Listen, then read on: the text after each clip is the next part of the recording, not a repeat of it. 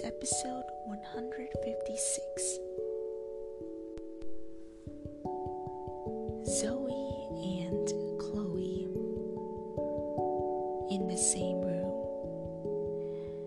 It has this, I don't know how to describe it. It just feels uneasy whenever I look at Zoe and think she's just a replacement for Chloe. It feels weird.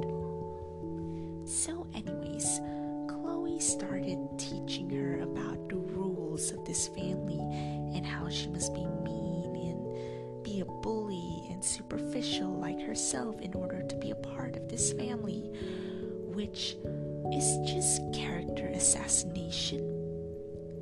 But looking closely into the situation,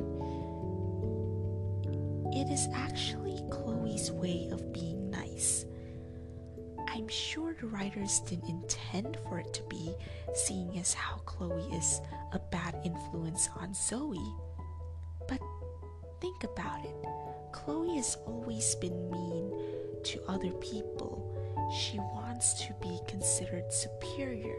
She wants to receive attention due to the lack of attention she received from her parents since she was young. That is why she imitated her mother's personality, because she looks up to her and admires her. When Chloe is teaching Zoe all these ways to be mean, it is sort of her way to say that this is what, like, she's sharing her ways, her secrets to getting attention, even though it is negative. So why would she do that if she wants all the attention to herself? I'm probably overthinking it, but I just want to see the good in this situation. So Zoe starts to imitate Chloe's behavior, which led to Marinette's friends being disgusted and, angry, because they think, oh no, there's gonna be another Chloe in this school. Isn't one enough?